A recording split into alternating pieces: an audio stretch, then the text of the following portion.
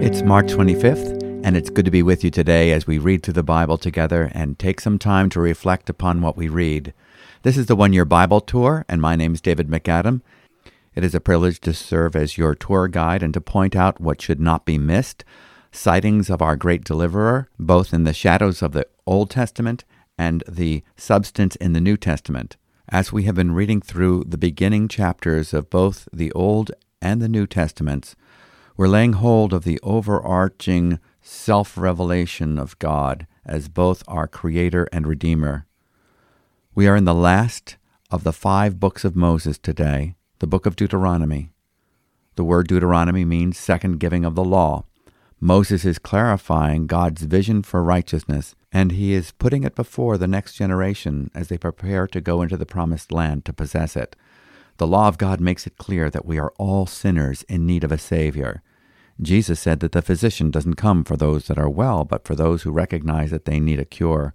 And so the law shows us that we do need a cure. In the Old Testament, the promise of salvation has already been given.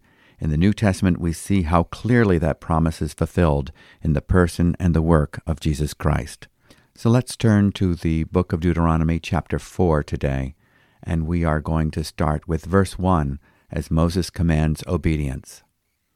And now, O Israel, listen to the statutes and the rules that I am teaching you, and do them, that you may live and go in and take possession of the land that the Lord, the God of your fathers, is giving you. You shall not add to the word that I command you, nor take from it, that you may keep the commandments of the Lord your God that I command you. Your eyes have seen what the Lord did at Baal Peor, for the Lord your God destroyed from among you all the men who followed the Baal of Peor. But you who held fast to the Lord your God are all alive today. See, I have taught you statutes and rules, as the Lord my God commanded me, that you should do them in the land that you are entering to take possession of it.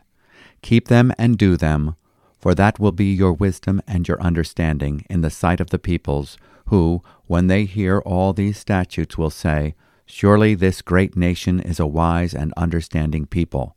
For what great nation is there that has a God so near to it as the Lord our God is to us, whenever we call upon him? And what great nation is there that has statutes and rules so righteous as all this law that I set before you today? Only take care, and keep your soul diligently, lest you forget the things that your eyes have seen, and lest they depart from your heart all the days of your life. Make them known to your children and your children's children, how on the day that you stood before the Lord your God at Horeb, the Lord said to me, Gather the people to me, that I may let them hear my words, so that they may learn to fear me all the days that they live on the earth, and that they may teach their children so.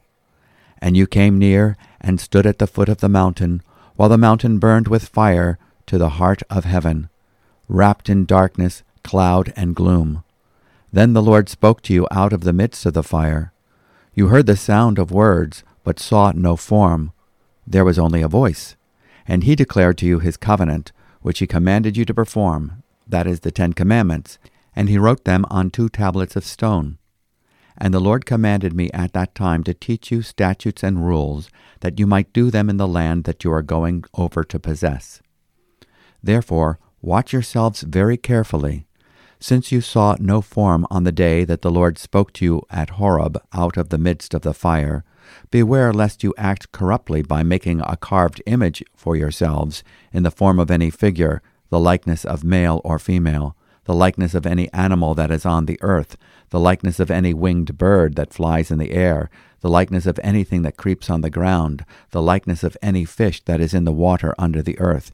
And beware lest you raise your eyes to heaven, and when you see the sun and the moon and the stars, all the host of heaven, you be drawn away and bow down to them, and serve them, things that the Lord your God has allotted to all the peoples under the whole heaven.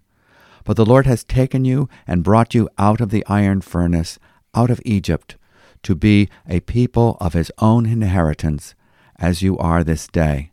Furthermore, the Lord was angry with me because of you, and he swore that I should not cross the Jordan, and that I should not enter the good land that the Lord your God is giving you for an inheritance. for I must die in this land. I must not go over the Jordan. But you shall go over and take possession of that good land. Take care lest you forget the covenant of the Lord your God, which he made with you, and make a carved image, the form of anything that the Lord your God has forbidden you. For the Lord your God is a consuming fire, a jealous God.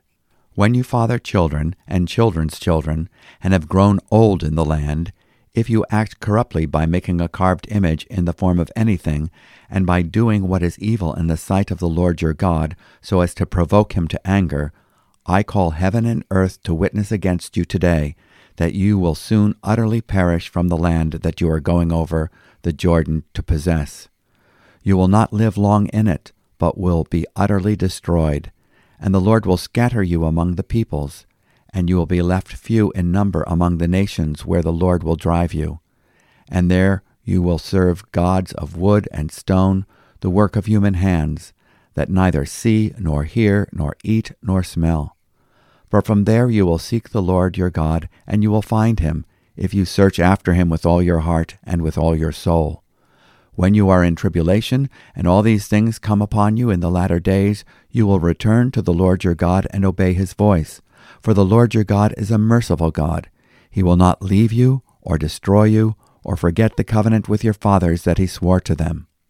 For ask now of the days that are past, which were before you, since the day that God created man on the earth, and ask from one end of heaven to the other, whether such a great thing as this has ever happened, or was ever heard of.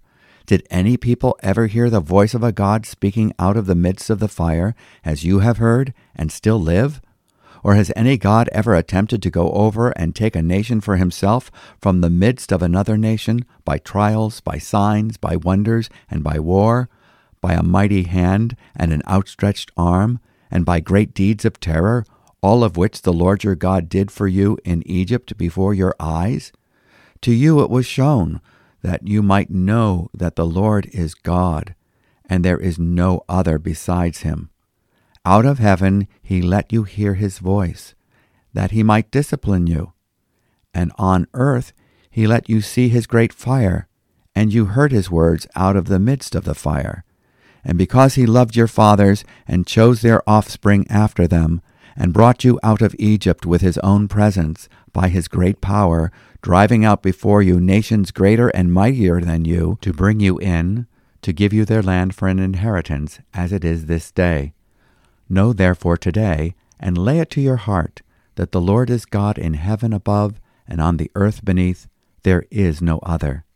Therefore you shall keep his statutes and his commandments, which I command you today, that it may go well with you and with your children after you, and that you may prolong your days in the land that the Lord your God is giving you for all time.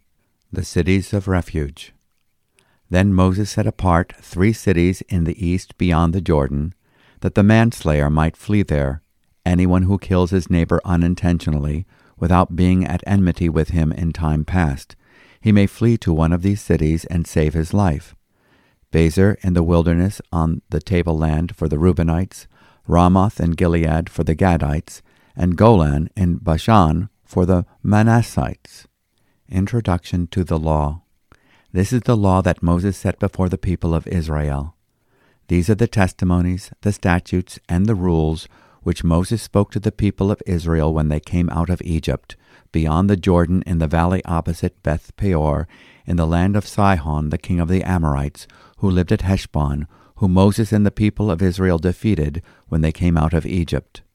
And they took possession of his land, and the land of Og the king of Bashan, the 2 kings of the Amorites, who lived to the east beyond the Jordan, from Aroer, which is on the edge of the valley of the Arnon, as far as Mount Sirion, that is Hermon, together with all the Arabah on the east side of the Jordan, as far as the sea of the Arabah, under the slopes of Pisgah. This concludes our reading from the Old Testament book of Deuteronomy. Now let's take a few moments to reflect. What we have been reading is the conclusion of Moses' opening speech, with the injunction to remember the privileges of God's grace in their history. God had pledged himself to be in a covenant relationship with them. He would be their God, and they would be his people. He heard their cry and delivered them from their bondage. He called them to be a royal priesthood and a holy nation. Their failures were matched with his discipline and promise. Because of his love for them, he would teach them of his holiness, and through them create the infrastructure for his plan of salvation that would be a blessing to all the nations. This is a key theme in the book of Deuteronomy. The word remember. They were to remember the privileges of God's grace. They were to remember his deliverance and his discipline. They were to remember his proven faithfulness to his promise. Israel's history is a divine one, and thereby unique among all the nations. Its history is inexplicable without reference to the God of glory, Yahweh, who called Abram, promising him a seed and a land. This foreshadows the promise of the king and the kingdom, the Messiah as the promised seed, and a holy place, a land that will be filled with the light of the holiest of all. The scope of these promises continues to enlarge as history unfolds. The seed of the woman that crushes the serpent's head destroys the work of the devil, that is sin, and defeats the enemy of death, is also the seed of Abraham that will bless all the nations of the earth with his gospel. The little tabernacle in the wilderness will enlarge into a larger temple. The seed will come as the lamb and priest. The veil will be torn as he makes way for his people to enter the true tabernacle of fellowship in the holiest of all. The light of his glory will spread to include the court of the Gentiles, thus birthing a new temple, the church. The church, as a habitation for God by the Holy Spirit, will be the expression of the body of Christ on the earth. It will function as the people of the new covenant, manifesting the fullness of him that fills all in all. At the consummation of the age, the head of the church, Jesus Christ, will return as judge and king, appearing a second time for salvation, without reference to sin, to those who eagerly await for him. And the earth shall be filled with the knowledge of his glory, as the waters cover the sea. Behold, he makes all things new. So we are to remember the uniqueness of Israel as a testimony to the existence of God. Moses challenges his hearers to consider three important questions. Indeed, ask now concerning the former days which were before you, since the day that God created man on the earth, and inquire from one end of the heavens to the other. Number 1, has anything been done like this great thing, or has anything been heard like it? Number 2, has any people heard the voice of God speaking from the midst of the fire, as you have heard it, and survived? Number 3, or has God tried to go to take for himself a nation from within another nation by trials, by signs and wonders, and by war, and by a mighty hand, and by an outstretched arm, and by great terrors, as the Lord your God did for you in Egypt before your eyes? The answers to these three questions remain the same throughout human history. No. I remember the story of a former atheist who was asked the question, how did you come to believe in the existence of God? He gave an answer in one word, Israel. Let us not forget the uniqueness of God's dealing with Israel. We are to remember the privilege of God's self-revelation. To you it was shown that you might know that the Lord, he is God. There is no other besides him. Out of the heavens he let you hear his voice to discipline you. And on earth he let you see his great fire, and you heard his words from the midst of the fire. Because he loved your fathers, therefore he chose their descendants after them, and he personally brought you out from Egypt by his great power, driving out from before you the nations greater and mightier than you, and to bring you in and to give you their land for an inheritance as it is today. Know therefore today, and take it to your heart, that the Lord, he is God in heaven above and on the earth below. There is no other. We are told not to forget his law. The truth is that we do forget. This is not just a weakness of the mind, it is the propensity of the heart. It is the result of sin, and it is a wrong done to God. Memory is a non-moral faculty of the soul. There is a consciousness that will outlive the data machine, the gray matter of the brain that will be buried with our bodies. The spiritual memory must be trained, exercised, and used. One of the greatest forces for good is to discipline ourselves to keep certain facts in mind. Some things are worth forgetting. Others we must not fail to remember. Be renewed in the spirit of your mind. Ephesians chapter 4, verse 23. In his mercy, God calls us to remember him. The book of Deuteronomy, the second law, is a repetition of the first law and a renewing of Israel's initial covenant commitment. We need to continually revisit the Word of God by hearing it, reading it, studying it, memorizing it, meditating upon it, and celebrating it with psalms, hymns, spiritual songs, and vigorous discussion. So watch yourselves, lest you forget the covenant of the Lord your God, which he made with you, and make for yourselves a graven image in the form of anything against which the Lord your God has commanded you. Deuteronomy 4, verse 23. Moses reminds the Israelites that central to their history is God's self-revelation. He is holy. This means that all his attributes are in a category of perfection all its own. He is all-powerful, all-knowing, and everywhere present. He is invisible. No visible form has been granted to them in his communication, even in the fire and in the burning bush. We are later exhorted by the Apostle Paul in the New Testament not to know Jesus, God incarnate, after the flesh, as if he were anything less than the infinite Creator God. 2 Corinthians chapter 5, verses 14 to 16. We are not to make for ourselves any idols. We are to delight in him, the Creator, above all creation. We are to honor his power above all powers, and no created thing should hold any power over us. The speech transitions to the second articulation of the law. Deuteronomy 4, verse 40. So you shall keep his statutes and his commandments which I am giving you today, that it may go well with you and your children after you, and that you may live long on the land which the Lord your God is giving you for all time. Let's take a moment to examine the names of 3 of the 6 cities of refuge. Moses introduces the law in verse 44, but before he does, he appoints the 3 cities of refuge that will be on the east side of the Jordan, the side on which they are currently camping. Remember that these cities point to the refuge we have in Christ. The first city, Bezer, meaning fortress. Remember the words of Martin Luther's hymn, "A mighty fortress is our God, a bulwark never failing." That hymn was based on Psalm 46, verse 7 and 11. The second city was Ramoth, meaning exaltation.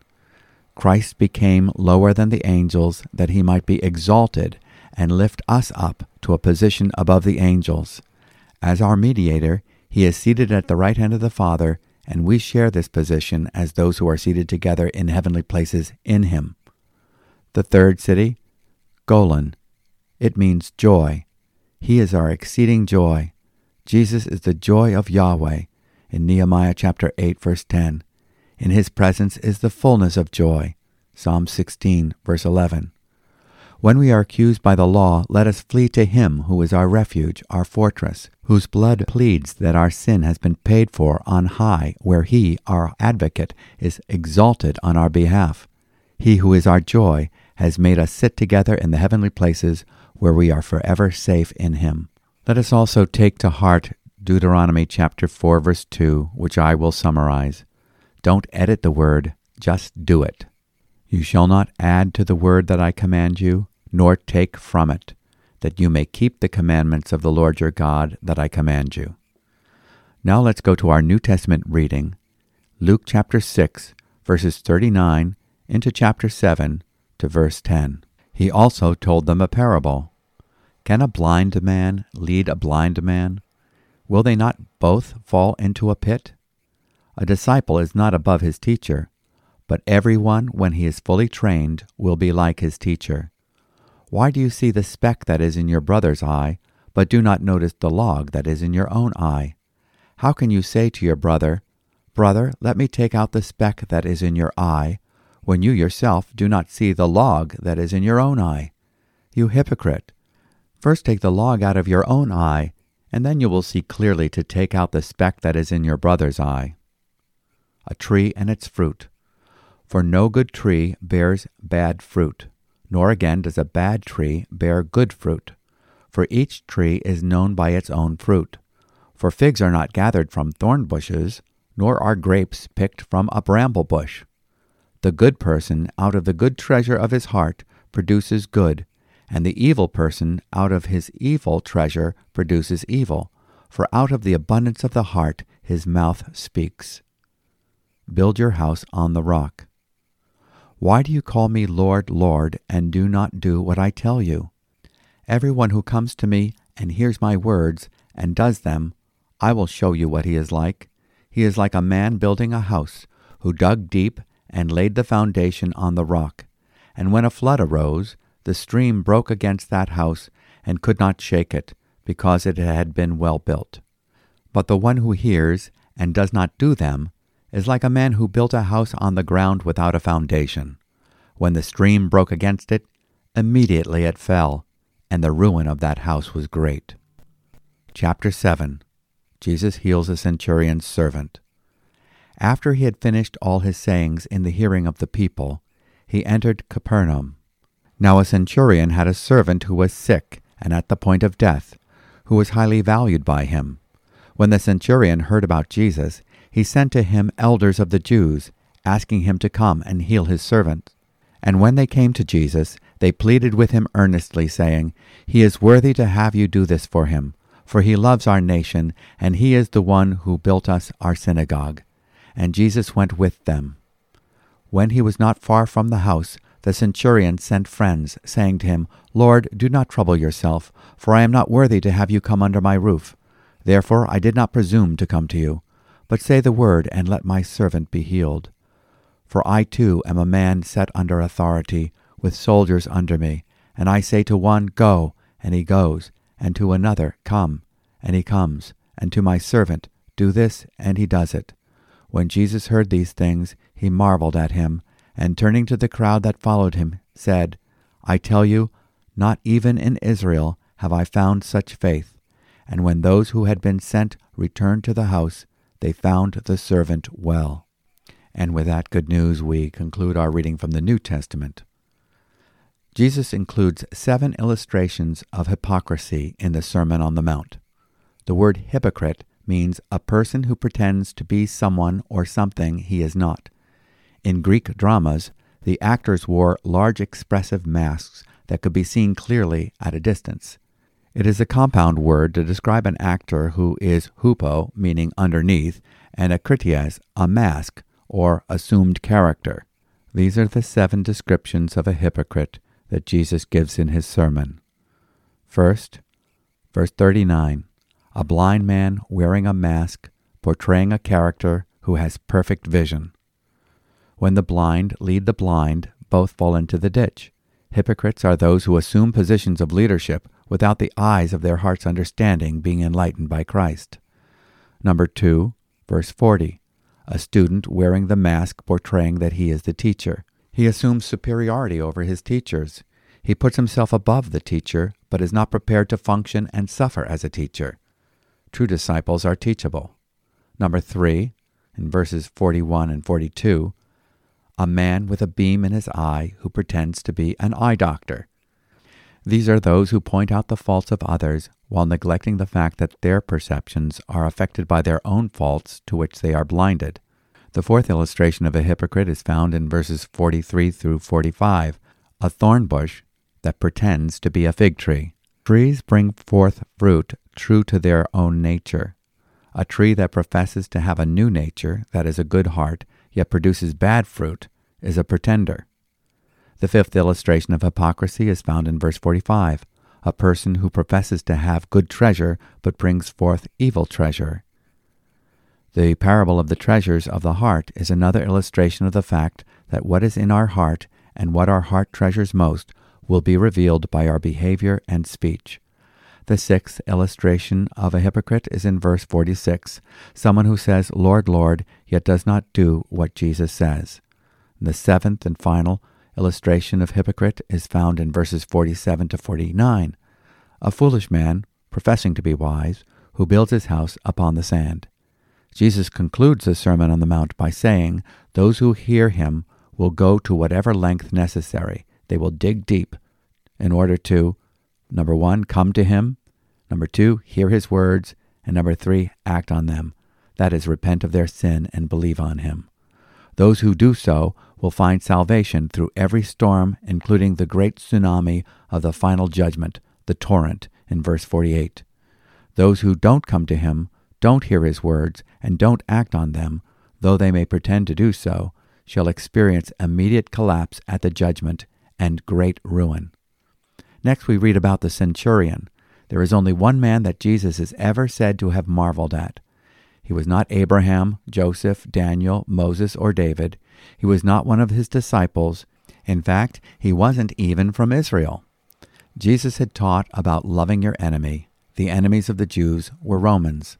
Now, after completing his Sermon on the Mount, Jesus heads to Capernaum to be greeted by some Jewish elders who brought the report of a Roman centurion whose beloved slave was sick and about to die.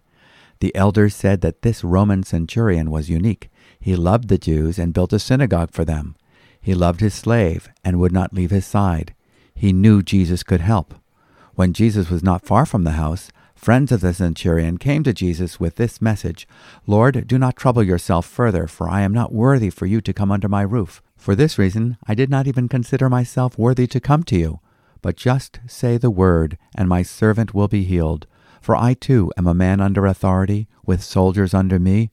And I say to this one, 'Go,' and he goes, and to another, 'Come,' and he comes, and to my slave, 'Do this,' and he does it." Luke 7, verses 6 through 8. Jesus, according to Luke, marveled at him.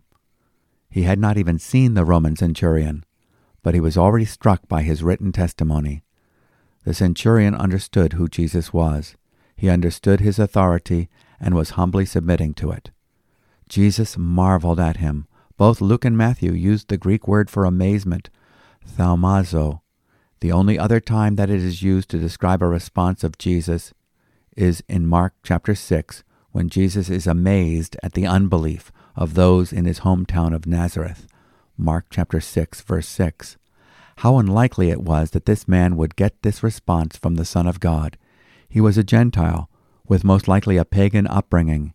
He was a Roman, stationed in Palestine. He was subject to the emperor, who was worshipped by the Romans as God. He was a man of war. Centurions had to distinguish themselves in their fighting skills. He had a knowledge of human authority, and the Holy Spirit caused him to recognize divine authority. By a miracle of grace, God had opened his heart and given him faith to submit himself to Christ. Jesus not only performed miracles, he watched miracles. He responds with rejoicing when he recognizes the miracle of the Father giving people the revelation of who he is. Luke chapter 10, verse 21. He honors the Father when people confess that Jesus is the Christ. In Matthew chapter 16, verse 18. Jesus recognizes what is behind the mask of our lives. He looks beyond the Roman garb and sees the heart of a true believer in the God of Abraham. He does not look upon the outward man, but looks upon the heart. He recognizes true humility, faith, hope, and love that only a miracle of grace can place there. May the quality of our response to Christ bring him delight today. And now our reading from the book of Psalms, Psalm 68, the first 18 verses. To the choir master, a psalm of David, a song. God shall arise, his enemies shall be scattered, and those who hate him shall flee before him. As smoke is driven away, so you shall drive them away. As wax melts before fire, so the wicked shall perish before God. But the righteous shall be glad, they shall exult before God, they shall be jubilant with joy. Sing to God, sing praises to his name.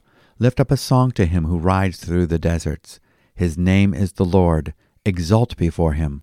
Father of the fatherless and protector of widows is God in his holy habitation. God settles the solitary in a home. He leads out the prisoners to prosperity, but the rebellious dwell in a parched land. O God, when you went out before your people, when you marched through the wilderness, the earth quaked, the heavens poured down rain, before God, the one of Sinai, before God, the God of Israel. Rain in abundance, O God, you shed abroad. You restored your inheritance as it languished. Your flock found a dwelling in it. In your goodness, O God, you provided for the needy. The Lord gives the word. The women who announce the news are a great host. The kings of the armies, they flee, they flee. The women at home divide the spoil.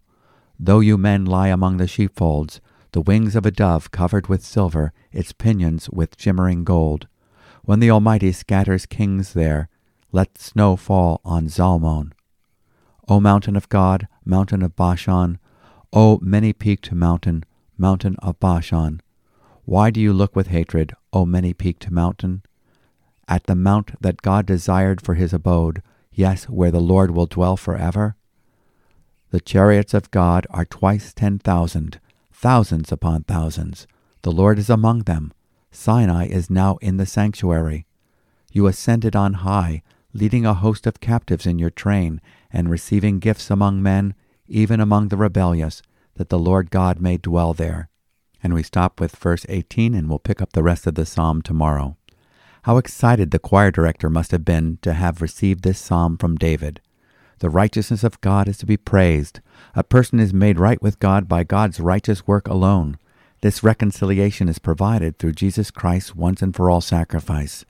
On the ground of his perfect work of redemption, we who were by nature God-haters and enemies, fit for destruction, are now rejoicing with gladness. It is by grace we are saved. Ephesians chapter 2, verse 8. In Psalm 68, verse 3, we read, "But let the righteous be glad. Let them exult before God. Yes, let them rejoice with gladness. Sing to God, sing praises to his name. Lift up a song for him who rides through the deserts, whose name is the Lord, and exult before him. Let God arise." That was the cry of Moses as the children of Israel broke camp and set out to follow the cloud by day and the fire by night. He was their protector. Let his enemies be scattered. These were the words that were to be declared whenever they set out in the wilderness. Numbers chapter 10, verse 35 reads, "Then it came about when the ark set out that Moses said, 'Rise up, O Lord, and let your enemies be scattered, and let those who hate you flee before you.'" Jesus, as the last Adam, in 1 Corinthians 15, verse 45, and the greater Israel, went through the deserts of human temptations without sin. He is the Lord our righteousness. Jeremiah chapter 23, verse 6, and Jeremiah chapter 33, verse 16. The song continues with a description of God's character. In verse 5, "A father to the fatherless and a judge for the widows is God in his holy habitation. God makes a home for the lonely. He leads out the prisoners into prosperity. Only the rebellious dwell in a parched land." God's character was proved during Israel's wilderness journeys. In verse 18, "You have ascended on high. You have led captive your captives. You have received gifts among men, even among the rebellious, that the Lord God also may dwell there." God's redeeming work is accomplished through Christ, the holiest of all. He receives the verdict of perfection as he ascends before the government of God, the mountain of God, to be crowned as the Redeemer King, the Son of Man. The rewards of his victory are freely dispersed among those whom he has redeemed, even the rebellious. In Ephesians chapter 4, verses 7 through 10, the Apostle Paul sees the crowning ascension of Jesus Christ triggering the giving of the Holy Spirit at Pentecost, with his gifts given to the church as a fulfillment of Psalm 68:18. Paul quotes this psalm in Ephesians chapter 4, verse 7. "But to each one of us grace was given according to the measure of Christ's gift. Therefore it says, when he ascended on high, he led captive a host of captives, and he gave gifts to men." Now this expression, "he ascended," what does it mean except that he also had descended into the lower parts of the earth, that is, the incarnation? He who descended is himself also he who ascended far above the heavens. That's the ascension of the victor, so that he might fill all things. A tradition at the coronation of monarchs, such as the coronation of Queen Elizabeth II of the United Kingdom, is that gifts would be distributed among all the subjects, whether or not they were deserving of them. And so God distributed gifts to the church at the coronation of his Son. Ephesians 4:11, "And he gave some as apostles, and some as prophets, and some as evangelists, and some as pastors and teachers, for the equipping of the saints, for the work of service, to the building up of the body of Christ." The women who came to anoint his body at the tomb discovered that Jesus was raised from the dead according to his word. They were commissioned to tell others the good news. Matthew 28, verse 7 and 10. This event brings Psalm 68:11 to mind. The Lord gives the command. The women who proclaim the good tidings are a great host. And now our reading from the book of Proverbs. Proverbs chapter 11, verse 28. "Whoever trusts in his riches will fall, but the righteous will flourish like a green leaf." The message is clear. A right relationship with God and doing right is to be sought over riches. The outcomes of these two very different pursuits, the pursuit of riches and the pursuit of righteousness, are very different. Only one leads to true prosperity. Let's pray. Almighty, all-knowing God, you see what is behind the mask. You know our hearts. I pray that you will remove our masks and let us agree with the verdict and the remedy of the cross for our sinful humanity. May we no longer pretend that the Adamic nature can pass off as Christian. We repudiate the works of the flesh and accept the gift of having been crucified with Christ. We are dead to our old nature and inheritance in Adam. We humbly receive the free gift of a new life and our inheritance in Christ. We thank you that we no longer need to hide because we are hid with Christ and alive to you through the Holy Spirit. Help us to walk in the Spirit today and express the fruit of His indwelling towards others. In Jesus' name, amen. We are so grateful that we can have this time together and read through God's Word and be edified. If you have any questions or comments, we'd love to hear from you. You can contact us at our website, newlife.org, or you can write an email to podcast@newlife.org. Thank you and God bless you.